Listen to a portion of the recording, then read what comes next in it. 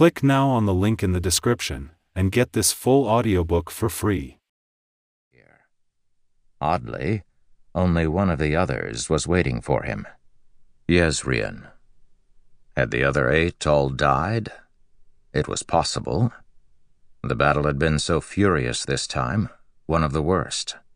The enemy was growing increasingly tenacious. But no. Kalak frowned as he stepped up to the base of the spire.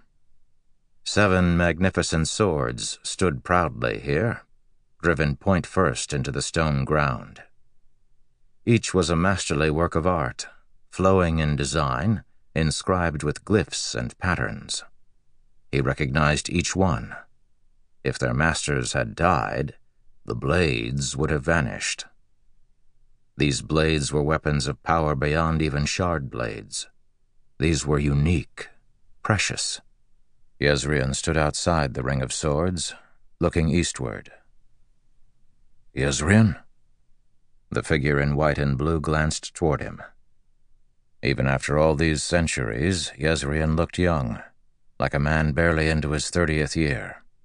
His short black beard was neatly trimmed, though his once fine clothing was scorched and stained with blood. He folded his arms behind his back as he turned to Kalak. "What is this, Jezrien?" Kalak asked. "Where are the others?" "Departed." Jezrien's voice was calm, deep, regal. Though he hadn't worn a crown in centuries, his royal manner lingered. He always seemed to know what to do. "You might call it a miracle. Only one of us died this time." "Talonel," Kalak said. His was the only blade unaccounted for. "Yes. He died holding that passage by the northern waterway." Kalak nodded. Talon had a tendency to choose seemingly hopeless fights and win them. He also had a tendency to die in the process. He would be back now, in the place where they went between desolations, the place of nightmares.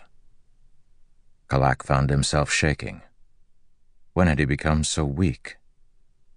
"Jezrien, I can't return this time." Kalak whispered the words, stepping up and gripping the other man's arm. "I can't." Kalak felt something within him break at the admission. How long had it been? Centuries, perhaps millennia of torture. It was so hard to keep track. Those fires, those hooks, digging into his flesh anew each day, searing the skin off his arm, then burning the fat, then driving to the bone. He could smell it. Almighty, he could smell it. "Leave your sword," Jezrien said. "What?" Jezrien nodded to the ring of weapons. "I was chosen to wait for you. We weren't certain if you had survived. A decision has been made. It is time for the Oath Pact to end." Kalak felt a sharp stab of horror. "What will that do?" "Ishar believes that so long as there is one of us still bound to the Oath Pact, it may be enough. There is a chance we might end the cycle of desolations." Kalak looked into the immortal king's eyes. Black smoke rose from a small patch to their left. Groans of the dying haunted them from behind. There, in Jezrien's eyes, Kalak saw anguish and grief, perhaps even cowardice.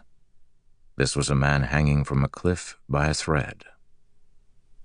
"Almighty above," Kalak thought. "You're broken too, aren't you?" They all were. Kalak turned and walked to the side, where a low ridge overlooked part of the battlefield. There were so many corpses, and among them walked the living. Men in primitive wraps carrying spears topped by bronze heads. Juxtaposed between them were others in gleaming plate armor.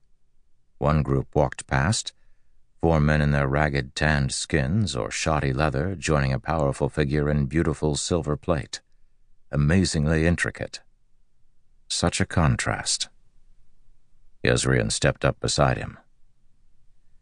"They see us as divinities," Kalak whispered. They rely upon us, Yezrian. We are all that they have.